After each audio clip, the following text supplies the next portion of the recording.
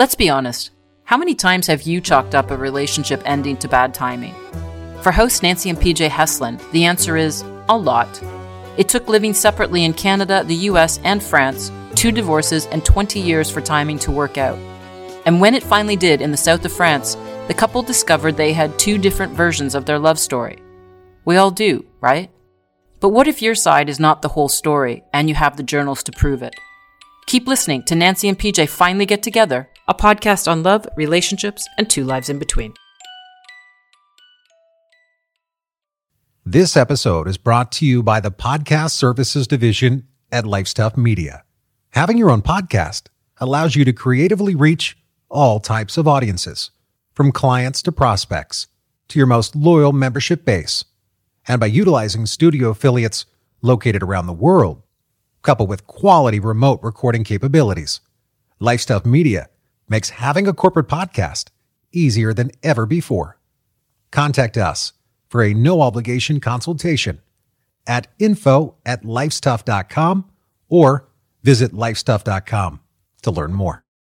Welcome to episode 11 of Nancy and PJ Finally Get Together. I am Nancy Heslin. And I'm PJ Heslin. What are you laughing at? We haven't even started. Every time we started, it's always like, how did this thing work? It's actually one of the things I like about podcasts is that there's no rules or regulations. It's not like a television show where you have to begin with the jingle. They're PJ and Nancy. What a wacky, carefree couple. It's always different. I actually think that would be better than what we're producing. Anyway, this episode is all about, does a relationship need to be fed? And before we dive into that one, a listener asked me about the last episode where we were talking about our training and swim running. And she said, if you guys are training together, why would you be rolling your eyes at each other? It's so easy. So easy. And, even through goggles, it's so easy. And you know what example came to mind for me, Peach, was we were training for Otillo Thousand Lakes. And it was the summer, I think, of 2017. I know what and you're going to say. Was cherry season. Do you like cherries, PJ? Yes. PJ has a strong relationship with cherries. And he started eating them afternoon, evening, and kind of looked at him and said, you might want to just take it easy on those because we're getting up really early to train tomorrow, like I think 5 a.m. And as soon as you say something like that, that triggers my mom response, which is like, oh, I'm going to eat them. Yeah, I'm going to eat them. I'm going to eat all the cherries. Just watch me. And you did. I think you ate the whole carton of them. So, of course... I showed you. You showed me and you were like, look, nothing's wrong with me, lady. So then we get up the next morning and we had the same start for our training on the Sundays. So we would run along the promenade to the end, which was about, I think, we do a 2-kilometer run before we got into the sea. And for those who don't know what swim run is, you have to run together, you have to train together. You don't have to, but it's good practice for the actual race that you're in the same pace, doing the same thing. Well, yeah, but you train together because the race, you are a team. Yes, you have to stay within, 10 meters? But I think that they did introduce a solo competition, but most people do train together. And it is a lot of fun. But that particular morning, we set out and we did our 2-kilometer run to the one end of the promenade. And then, of course, I look behind and PJ starts to trail and lag. And I'm like, what's Thunder Guts? What's going on?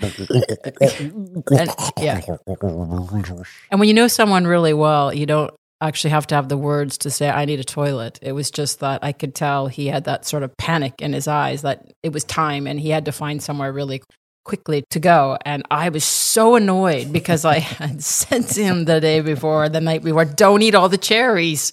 I rolled my eyes a lot and I just kept going. I didn't wait for him to do his thing. I said, try to find me on the prom, but I'm going to start swimming. And I found a toilet. So that was one of my examples of why I roll my eyes while we train together. My example of eye rolling is, so you do this a lot. It's not just swim running, but there'll be a decision we have to make. And one of the things I think that makes our relationship work is that you're the decision maker. I'm the passenger, you're the driver. It works well.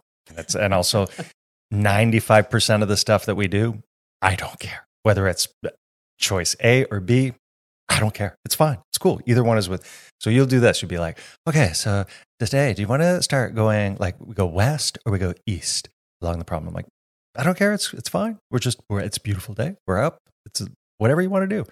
No. It's your decision today. Okay, well, let's go west. Well, I was thinking we should go east instead. Why are you asking me? Do I do that? Oh my God. And you do it with like everything, it's, I don't know, like a kitchen thing. Like, okay, here, should we buy the Cuisinart or the Mixmaster? Either one, they both look great. You sent me the stuff. I've looked at all the options. Either one's fine with me. No, we'll make him a decision. Okay, well, how about the Cuisinart? No, we're going to go with the Mixmade. Okay, cool, no problem. In my head, I'm just like, why did you ask? Why did you ask? Why do I ask? I don't know. I guess you honestly want my opinion. That's very sweet, but it's like, and like I said, 95% of the stuff we do, I'm fine with you making decisions. The only time that I think I have the better decision-making capabilities is when we move. Like putting stuff into a van, I'm like, nope, this is how it should go. And you're like, no, take this. And then we try it your way and it doesn't work. And then in my head, I go, I'm right. But it's funny because there are times where I ask your opinion and you ask it all the time, which is wonderful. Because I get tired of making decisions all the time. It exhausts me. So it's sort of like, oh, please help. So when you ask me, and even though we do what you want to do you think like, oh yeah, well, he made a decision? Or are you just like, why do I even bother asking him? I think when you answer, you haven't given it much thought or you're not giving it the thought that I want you to give. So I just make that decision. I think I'm better though. I mean, if I look back to even the training that, that training for 1,000 Lakes and those early years of swim run, I have I used to be so set and everything had to be very precise. Yes. The distances had to be exact. We had to do it this way. We had to start at this time. I think I'm slightly more relaxed. Yes, with those you're things. much more relaxed and laid back. Yeah. This isn't really an eye-rolling situation, but it does come to mind when we talk about these things. But do you remember when we were doing French kickboxing for a couple of years together? Yes. So we did that 2 nights a week, and it was great because PJ, I used to box in LA, and so he introduced me to this sport, which terrified me, to be quite honest. But yeah, because you're getting kicked in the head. Yeah, I'm not used to by strangers, people punching me in the face. Yeah, and if you've never been involved in a combat sport, it's just very natural. If you get punched in the face or kicked in the head, your first response is, why would you do that to me? That was when I started doing all that stuff, that was my first reaction. I was like, why would we're friends? Like we were just chatting. Why is he hitting me in the head? Well, so this is why this is one of my favorite PJ Food stories, is because we ended up doing this training and I actually really enjoyed it. Cause again, it was something that we did together and we did it 2 nights a week down by the Jean Gouin Olympic pool in Nice.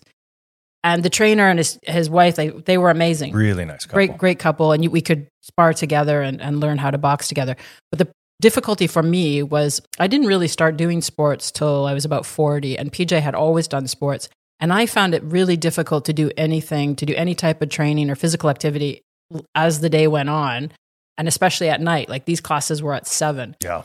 And for me, the issue was like eating and digestion and things like that. Whereas, just our previous story, PJ really just did what he wanted to do and kind of found the toilets when he needed. But I couldn't do that. So one night, PJ came home from work and we were getting ready to go to the class. And I, for some reason, I don't know why but I'd made a magret de canard, like a duck for him, which he really wanted. And I looked at it while I was making it and I thought, do you really want to eat this? Because, it's quite heavy and we're going to go boxing. No. And we had a really small like kitchen at the time, really small, like you turned around and you were out of the kitchen. So I put this like steaming hot plate in front of him and it was this duck. And I turned around to get something off the kitchen counter and PJ had already started eating. And to be fair, he usually waits for me, we sit down together, but he was really hungry, starts eating. And like this is seconds, right? Because I've just turned around and all of a sudden I can hear this and I don't know what's going on. And I turn and I look and I'm sorry to laugh, but he's choking, like really choking. And he gets up and he gave yourself the kind of self-Heimlich, yes. And then he just pukes this like hot, steamy plate of duck right onto the floor, and there's steam rising. And I'm like, I can't even react because he is choking. I'm afraid he's going to die. He pukes. And as I'm going back to that kitchen counter to get the paper towel to clean up the piping hot duck, he's sitting back at the table eating. I did clean it up before I went back. No, I cleaned it up. Thought I cleaned it. No, you were eating already. But, PJ does quite love his food. And we did go to boxing. And you had a lot of energy. Yes. Well, if it ties in well to the theme of today, because today is all about food and eating and our relationships with those things.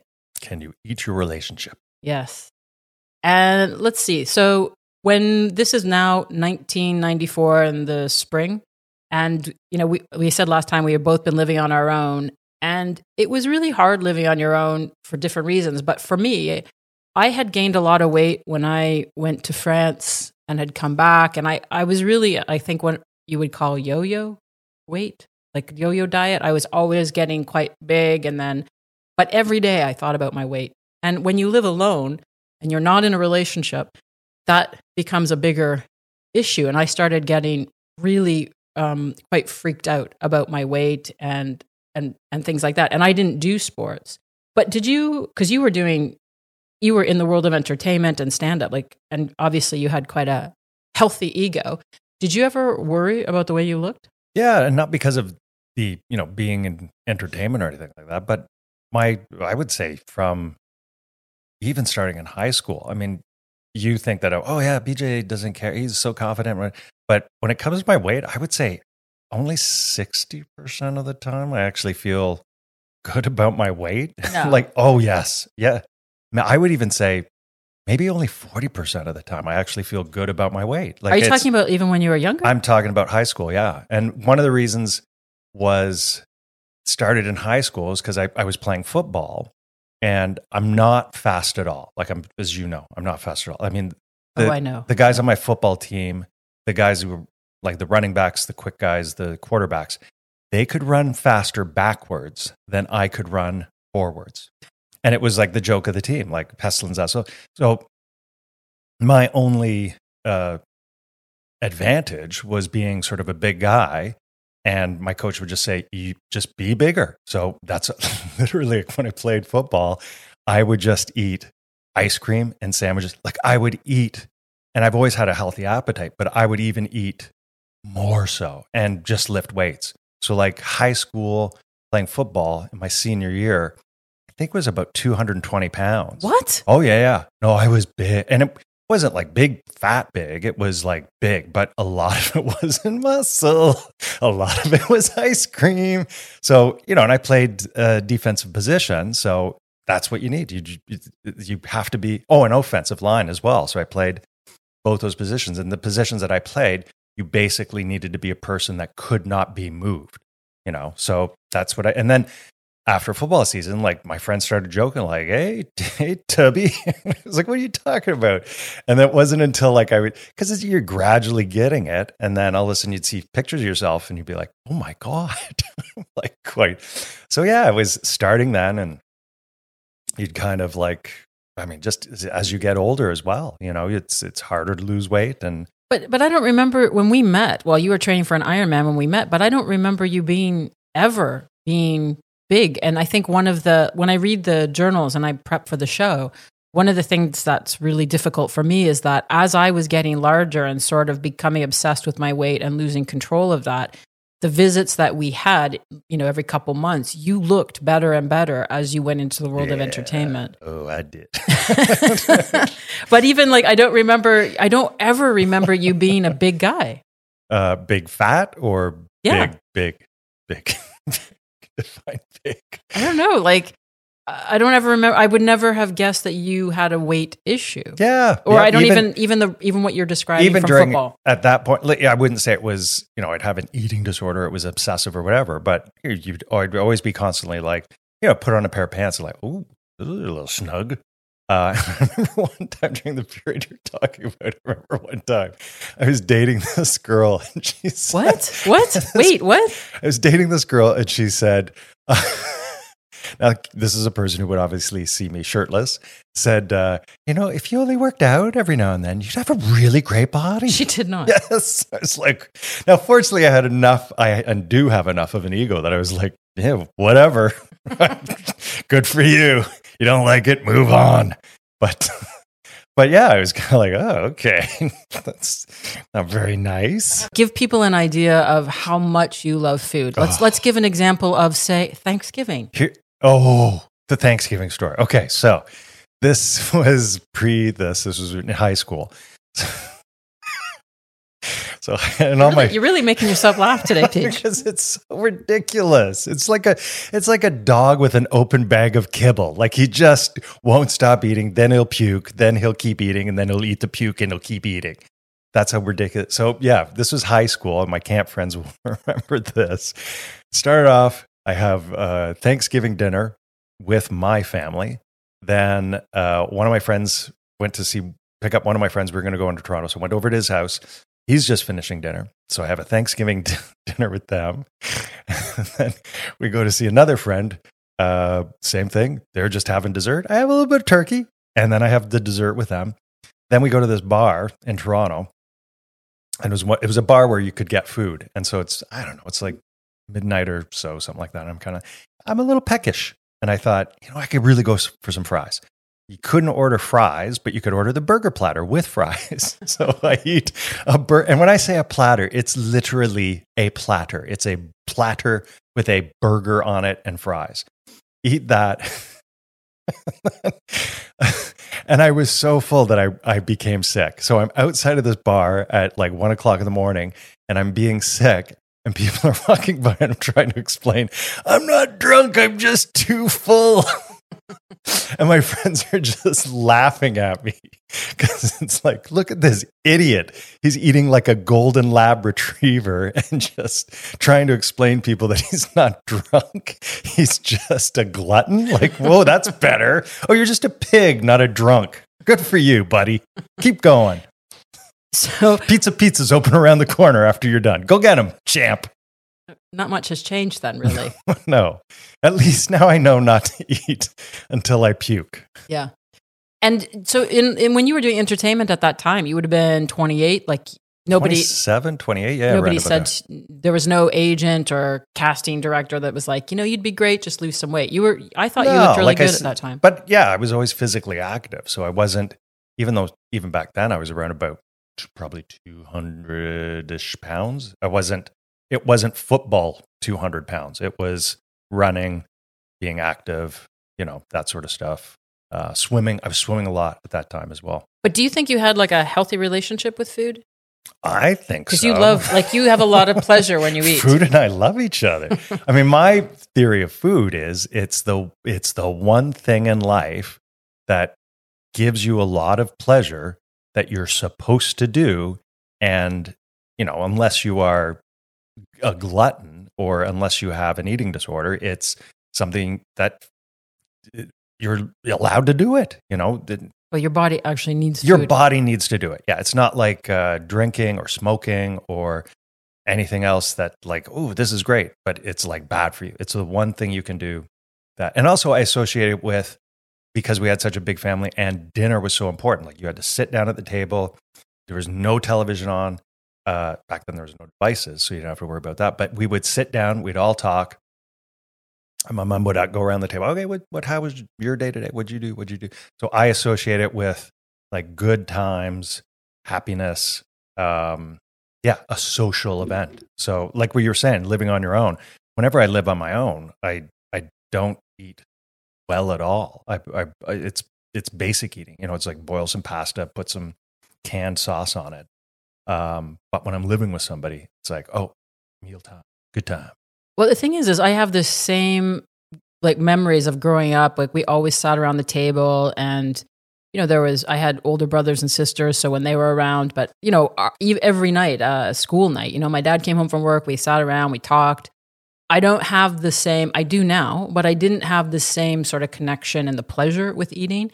And as a 24-year-old, I really struggled with my weight, except for you. I think I've said this before, like people that I dated would comment on my weight and it became a bigger issue for me. But when living on my own, I had nothing else to do but to look at old photographs. And the guy from PEI was he had finally called me, but he actually made no excuse as to why he hadn't called for 8 months.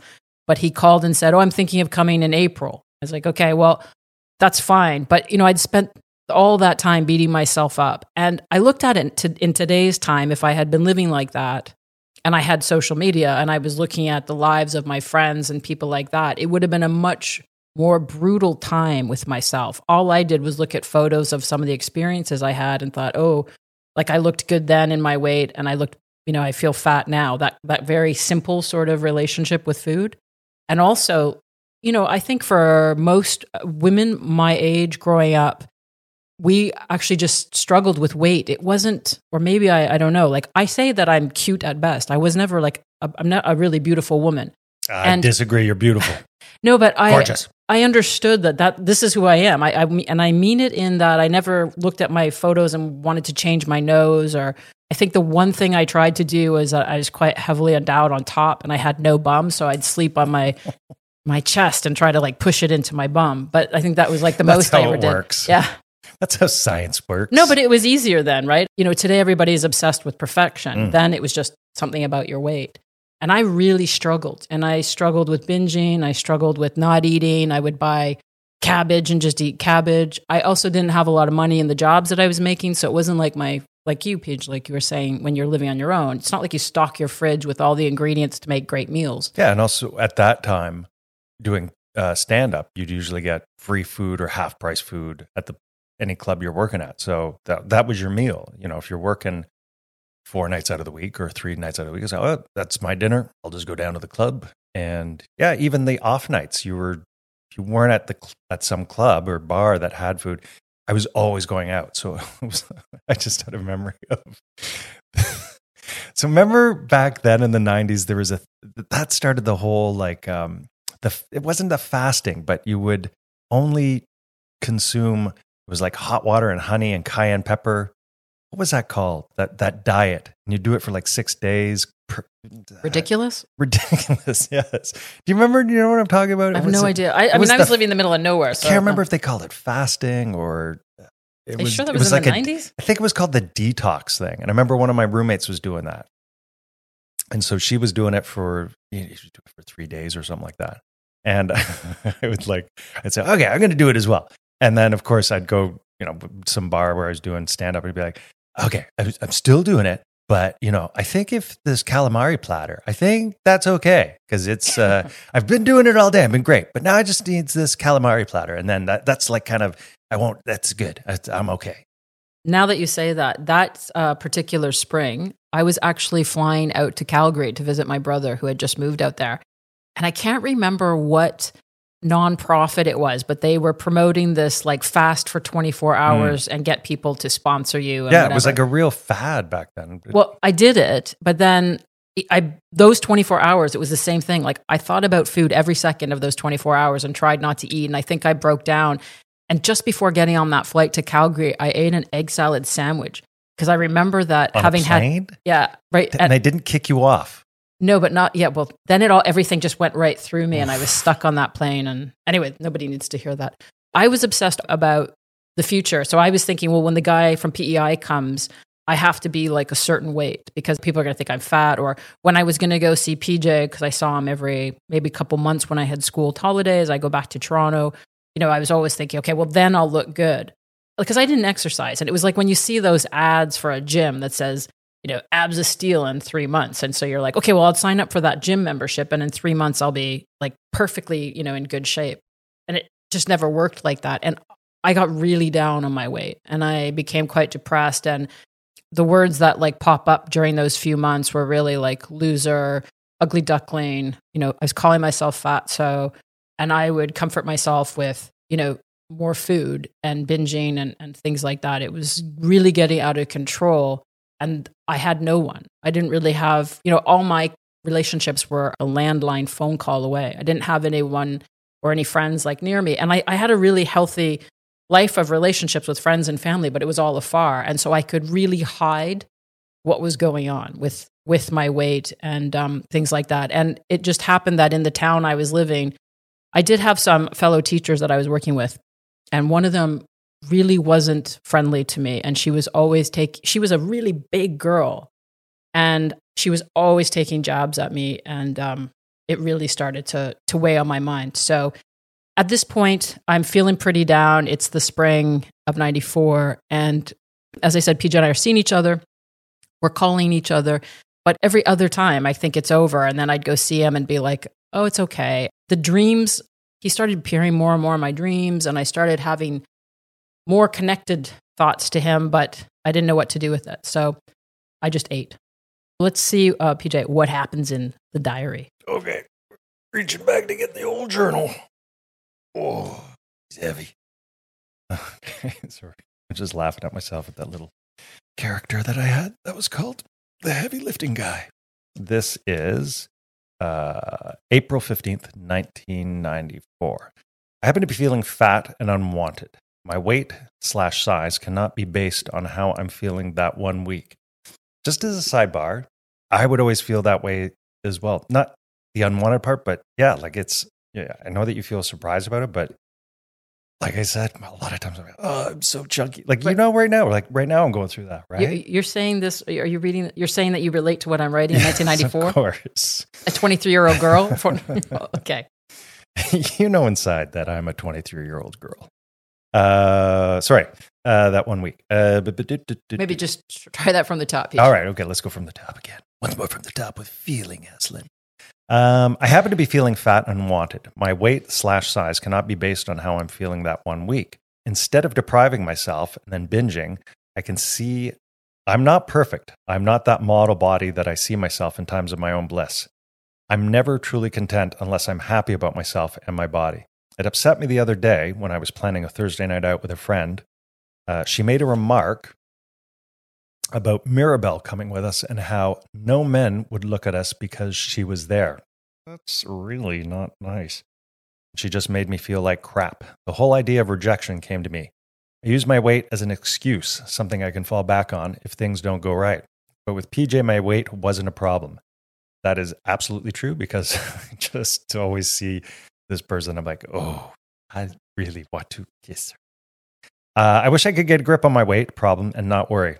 And it's like, just to go back to this, like, I'm shocked that you would have this weight problem because I just always looked at you as just like, you're gorgeous. Like, how can you?